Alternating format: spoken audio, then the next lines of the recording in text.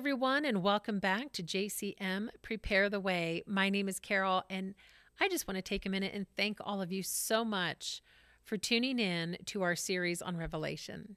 We have so appreciated having you here, and it's been such an honor just to put this together again, and hope that it's been a blessing for you. Today is our last episode. It's chapter 22. We made it. It's been a long journey, hasn't it? But again, I just hope that it's been a blessing for you. So I want to start out actually by reading a passage from Revelation chapter 1, verse 3, just to stir up reminder for all of us on why we started this journey to begin with. And it reads as this: "Blessed is he who reads and those who hear the words of this prophecy and keep those things which are written in it, for the time is near." Those were some of the first words we read at the beginning of this series, that we are blessed when we read this letter. And I thought about that, and I really believe that we're blessed for several reasons. At least I know I am. So maybe some of these will resonate with you. Number one, I believe we're blessed because, well, the Lord, He takes us behind the veil, and He gives us a picture of Himself. He gives us a picture of His angels. He gives us imagery of His throne and hope and imagery of a new heaven and a new earth and a new Jerusalem. That there is a realm beyond the view of the natural eye that is active and powerful and at the service of our King, Jesus. I know we're blessed because He sits completely undisturbed upon His throne. I know we are blessed to read that the Lord defeats all of evil when we look around us and see everything that's happening on a global front. How encouraging to read that the Lord conquers it all. We're blessed to read about how to make ourselves ready. Those 7 letters to the churches are such an encouragement for believers today on how to prepare ourselves for struggle. We are blessed to read about His care and promises to those who endure and overcome. We are blessed to join a company of believers from every tribe and tongue, from all over the world, from ages past to present, to worship together before the Lamb. I'm telling you, if you don't like worship in a church service, strap in, because it's going to get probably pretty loud and crazy.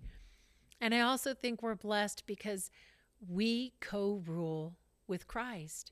We are co-heirs and co-rule with Him. We are blessed.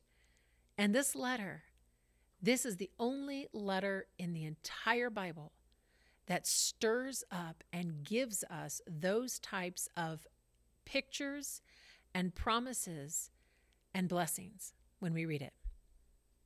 Our whole motivation behind this whole series is to encourage you to read the book, and to also maybe encourage others to read the book, so that not just you are blessed, but someone else is blessed as well.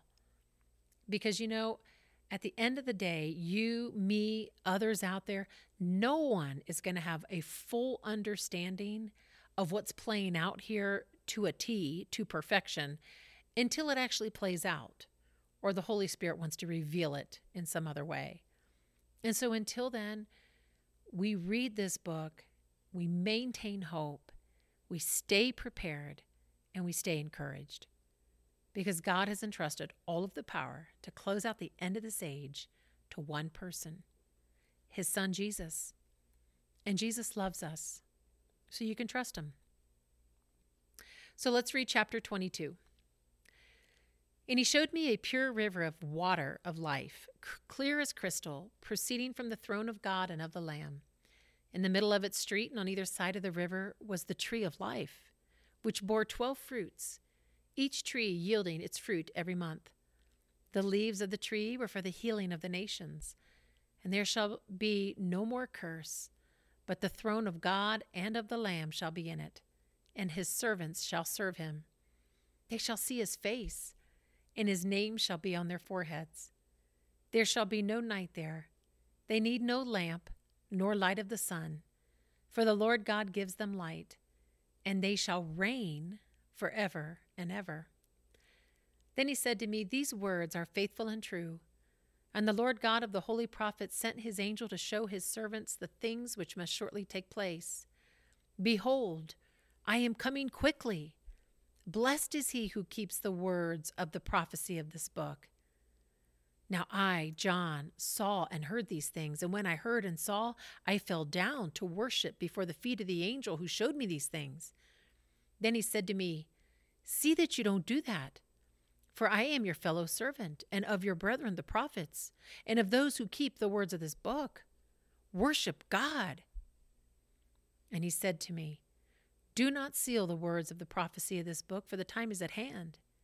He who was unjust, let him be unjust still. He who is filthy, let him be filthy still. He who is righteous, let him be righteous still. He who is holy, let him be holy still. And behold, I am coming quickly, and my reward is with me, to give everyone according to his work. I am the Alpha and the Omega, the beginning and the end, the first and the last. Blessed are those who do his commandments, that they may have the right to the tree of life, and may enter through the gates into the holy city. But outside are dogs and sorcerers and sexually immoral and murderers and idolaters and whoever loves and practices a lie. I, Jesus, have sent my angel to testify to you these things in the churches. I am the root and offspring of David, the bright and morning star." And the Spirit and the bride say, "Come." And let him who hears say, "Come." And let him who thirsts, "Come." Whoever desires, let him take the water of life freely. For I testify to everyone who hears the words of the prophecy of this book. If anyone adds to these things, God will add to him the plagues that are written in this book. And if anyone takes away from the words of the book of this prophecy, God shall take away his part from the book of life, from the holy city, and from the things which are written in this book. He who testifies to these things says, "Surely I am coming quickly." Amen. Even so, come, Lord Jesus. The grace of our Lord Jesus Christ be with you all. Amen. What a beautiful ending. What a beautiful ending. We have come to the end of this book. And you know, something I want to point out is it's the epilogue.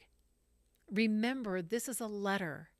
And so just as if you were writing a letter to somebody, he's signing off the letter in this chapter. So there's several reminders of things, just like you would remind someone at the end of a letter. But this whole book in and of itself is a prophecy. And remember what prophecy is there for, to build up, to stir up, and to cheer up, as prophecy should. And this prophecy, the whole entire thing, points to Jesus Christ from start to finish, just as prophecy should. For the testimony of Jesus is the spirit of prophecy, Revelation 19:10. And so he gives encouragement and exhortations, but he stirs us up by giving warnings. And he says, "I am coming quickly. Blessed is he who keeps the words of the prophecy of this book." And something I just want to point out, when I was reading back through that passage, I love how he has his name on the foreheads of his people. I mean, you can see what the enemy was trying to do with the mark of the beast. He was trying to completely counterfeit it and mar people with his own false name and number. I just loved that picture, that we are going to have the name of God, his name on our foreheads. It's powerful. It's powerful. Anyway, the whole thing is interesting. And as we've gone through and talked about in different episodes, the different positions people in the church take about Revelation, whether it's about tribulation or 1,000 years or prophecy in general, or how they view this book, all of it, you know, at the end of the book, it's pretty clear. Blessed is he who keeps the words of the prophecy of this book. I just think we all need to wrestle through that statement, because in my mind, I think we want to harbor it. We want to ponder it. We want to think on things, maybe mull them over with the Holy Spirit. And the question I think so many of us are going to have to ask ourselves is, do you believe this is true? Is this an allegory to you, or is it really real? Now, in this ending, in this closing of his letter, I want you to try to notice a couple of things. First of all, the presence of the Godhead. The Father, the Son, and the Holy Spirit are all mentioned. Secondly, there is a strong emphasis that the timing is short. Now, I know in our minds, centuries have passed since this letter has been written. It's been a little over 2,000 years now since Jesus Christ was resurrected and then ascended, and since John wrote this letter. And many people have stopped expecting him. They've stopped looking for him. But this letter warns us by Jesus himself. And he does this also in the parables. It's like when he talks about in the parables when a master has been gone for a while, or the owner of whatever has been gone for a while, and he leaves his servants in charge, but then he's delayed in his coming back. And in his delay, people grow lazy or they grow intolerant. But then when he suddenly and unexpectedly returns and he wants people to give an account for what they've done with his goods and how they've stewarded them while he's been gone, well, it doesn't end well for some. And that's why it says, who then is the faithful and wise servant whom his master has set over his household to give them their food at the proper time? Blessed is that servant whom his master will find doing so when he comes. Matthew 24:45 and 46. May we all be found working for the Lord one day when he suddenly comes. And so we must maintain a posture of living each day as if the Master, Jesus Christ, our Lord, will return soon. And so in the closing of his letter, he keeps reminding them, I'm coming soon. I'm coming quickly. He puts an emphasis on the timing of his return. The other interesting takeaway about this epilogue is that it reminds us that, people have a choice. We have a choice whether we want to drink from the river of living water or not. And he gives us that choice freely. That's the beauty of Christianity. The Holy Spirit is not going to make anyone do anything. He convicts the world of sin, righteousness, and judgment, but the choice is still theirs. Christianity is not forced on anybody.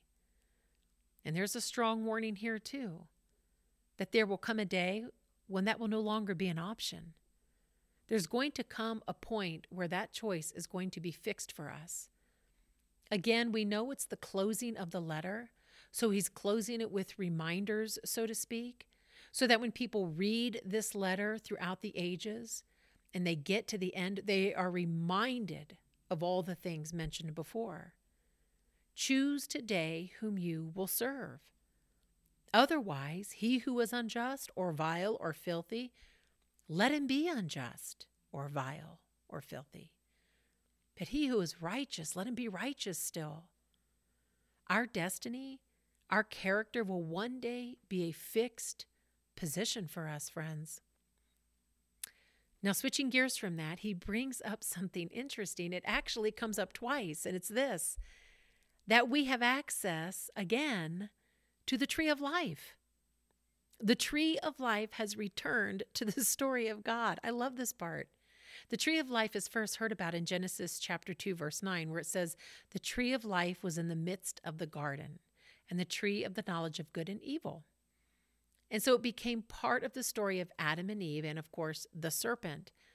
They and the world were shut off from the tree of life because of sin. Genesis 3, verse 24 says, he drove out the man, and at the east of the Garden of Eden, he placed the cherubim and a flaming sword that turned every way to guard the way to the tree of life. But one day, this tree is going to reappear, at least to believers. Revelation 22, the first 2 verses says, it describes how the river of the water of life, bright as crystal, flows from the throne of God and of the Lamb through the middle of the street of the city. First of all, let me just talk about that water. This water of life, this living water, is going to be flowing in the middle of the holy city, the New Jerusalem. And on either side of the river, the tree of life with its 12 kinds of fruit, yielding its fruit each month. I have no idea what that's going to look like. Is it like a big, massive tree that has all of these other trees attached to its roots along each side of the river? Who knows? But it's going to be a tree of life, and the leaves of the tree are for the healing of the nations. I just love that imagery. It's so powerful. People are always looking for the fountain of youth. They're always trying to figure out how they can live longer and how the world can keep going on as long as possible when all they need is the tree of life, and that's Jesus. You know, Ezekiel describes a similar scene in Ezekiel 47, verses 1 through 2. And although he mentions the temple in this passage, some believe he may be writing or recording this very scene. They're not sure, but I'll read it nonetheless. And what it says in Ezekiel 47, it says, "Then he brought me back to the door of the temple, and there was water flowing from under the threshold of the temple toward the east, for the front of the temple faced east. The water was flowing from under the right side of the temple, south of the altar. He brought me out of the way of the north gate and led me around on the outside to the outer gateway that faces east, and there was water running out on the right side." So here he's describing a river flowing from the throne of God with many trees alongside of it. It continues. And these trees he's describing, they are taking water eastward to the sea, which many assume is the Dead Sea, because when it reaches there, the waters are healed. In fact, everywhere the river flows, it brings life, abundant life.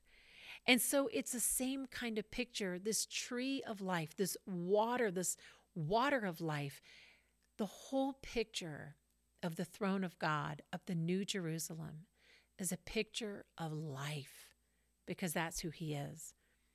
But then also in Revelation 22:14, this tree comes back in, because it says, "Blessed are those who wash their robes, so that they may have the right to the tree of life, and that they may enter the city by the gates." One day this tree, it's going to be a reality for us. Those who have washed their robes, those of us who have made ourselves ready. We have cleansed ourselves from this world. We are cleansed in the blood of Jesus. We have made ourselves ready through works and other things.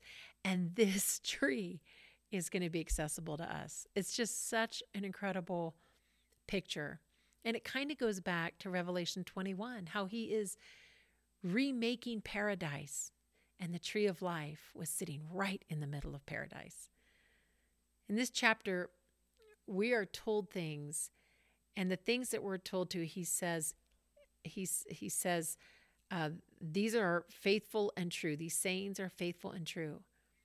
And I love that, because he is faithful and true. Everything we're reading is faithful and it is true. It will come to pass. And he's closing out this letter by identifying himself as the root and offspring of David and as the bright and morning star. But he's also the faithful and true witness. And so when he identifies himself in this way, the root and offspring of David, the bright and morning star, it's just a reminder he is a man, yet fully God. And when all heard this and saw everything that was going on, he fell down. When Paul heard all this and when he saw all this, he fell down to worship before the feet of the angel who showed him these things. Can you just imagine for a moment what John has been taking in up until this point? And then you've got the closing out of all of this. You've got Jesus identifying himself as the faithful and true, the root and offspring of David, the bright and morning star. You see all of this life. You see all of this redemption. And John, I probably said Paul earlier, sorry. And John, he hears all this. He sees all this, And he falls down to worship before the feet of the angel who showed him these things. But the angel quickly corrected him. See that you don't do that. I am your fellow servant too, of your brethren, the prophets. I keep the words of this book too. Worship God. Jesus, who is fully man, the root and offspring of David, he drank the full cup of wrath intended for mankind. He paid the price, not the angels, not anybody else. He paid the price. He triumphed. He's the one we need to fall down before and worship. And as fully God, he is king over all creation, visible and invisible. So he is fully man, fully God. He is sovereign. He is the Most High God. He is the bright and morning star. It's such a way to start to bring the letter to a close. So another warning, though, is still given pertaining to his letter. So even though these beautiful, incredible things are happening, he's still warning even up until the very end. Everything I've written, everything that's here, don't mess with it. Don't add to it. Don't take anything away from it. One of the greatest temptations teachers today have when teaching on Revelation is to add things to it that aren't there. Interpreting outcomes of events, we tend to do that through inference. If it is not clearly stated, we infer from another passage of Scripture. We try to deduce it from other passages of Scripture in order to get our own point across if something is not clearly stated, and we need to be so careful of that. We all want to know what things mean, but we must be very careful. If truths are not stated clearly in the Scriptures, we have to be very careful not to add to it just in order to give ourselves the answer that we're seeking. And so if anyone adds to this prophecy, God will add to him the plagues that are written in this book.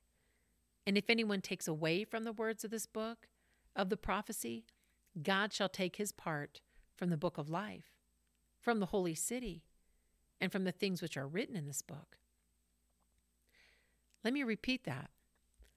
If anyone takes away from the words of the book of this prophecy, God shall take away his part from the book of life. That's the second time he's alluded to that in this book. First is when he mentions it in one of the letters to the churches, that a name can be removed or basically scraped out from the book of life. And now again here. And I don't know about you, but it's a pretty serious statement. So this is another strong warning. But on the positive side, before all of that, the letter wraps up with a beautiful and final prayer. Come, Lord Jesus. It's a cry of the Spirit and the bride, but it's also spoken again at the very tail end of the letter. Come, Lord Jesus. And this word come is intended in two different ways. First, it's used to announce when it says, and the Spirit and the bride say, come, and let him who hears say, come, and let him who thirsts come. That first come is directed to the Lord and indicates that we are to be living in a posture where we are always crying out, come, Lord Jesus, or in Aramaic, Maranatha. Or in Matthew 23:39, when Jesus is speaking to Jerusalem and he says, for I tell you, you will not see me again, Jerusalem, until you say, blessed is he who comes in the name of the Lord, Baruch haba b'shem Adonai. So that must become part of our cry, part of our prayer. Come, Lord Jesus. And the second way that that word is used is when the Spirit and the bride are crying out to the people, come. Come, if you are thirsty, say, come. Whoever desires, let him take from the water of life freely. Now, while this letter is in circulation, while people through the ages can still read this letter, come to the living water. Come to him now. By the time this is fulfilled, it will be too late. So until then, that's still the mission, to cry with the Spirit within us to people, to preach the gospel, to preach it, to herald it, to proclaim the gospel to the world that Jesus saves, that he is the only one who can satisfy their thirst, that he is that fountain of living water. Like the woman at the well, he has the water that will cause them to thirst no more. The Holy Spirit is river of living water, and Jesus is that fountain. Our life here, everything we do here, friends, even preaching the gospel as part of our works, everything here prepares us for life with Christ. And so we have to get used to praying, "Come, Lord Jesus," but also preaching, "Come to Jesus." He is the only hope for a hurting world. You see, we are debtors. We have the answer the world needs to cure it from its own sickness. We are indebted to tell others the answer, to give them the cure, to tell them that Jesus saves and can save them. But we have to go. The Holy Spirit can steer a car better when it's moving, not when it's parked. If you've been parked for a while, it's time to start the engine and put yourself in gear. Christ in you, the hope of glory. You and the Holy Spirit together can go out and cry out, "Come." And then he ends the letter. Just like we would end a letter sincerely, kind regards, in him, whatever we want to say. He ends it by saying, "He who testifies to these things says, 'Surely I am coming quickly.'" That is such a powerful ending. Jesus testifies to his own letter. And so we have this powerful, powerful image in chapter 22 of this incredible river and water of life. We have the tree of life, the healing of the nations, that we are going to see God face to face, that his name will be on our foreheads, that there will be no night there, that we do not need a lamp or the light of the sun, for God gives us light, and that we will reign, it says, forever and ever. We will reign with him. And these are faithful and true words from the faithful and true witness. And he's coming quickly. And we don't need to worship anything or anyone else except him. And we need to hold fast to the words of this prophecy. And we need to make sure that we continue to follow his commandments. We need to make sure that our robes are clean and ready so that we can share in the tree of life. And we need to make sure that we understand fully that as the root and offspring of David and the bright and morning star, he is fully God, fully man, and the fulfillment of all things. And so, my friends, as he closes out this letter, the very ending says, "Amen." That means, may it be so. We agree. Even so, come, Lord Jesus. The grace of our Lord Jesus Christ be with you all. Amen. And Revelation has ended. I hope this series has blessed you, and I hope you revisit it again soon, or revisit the book and be blessed again. Thank you for joining us for the JCM series on Revelation. Take care.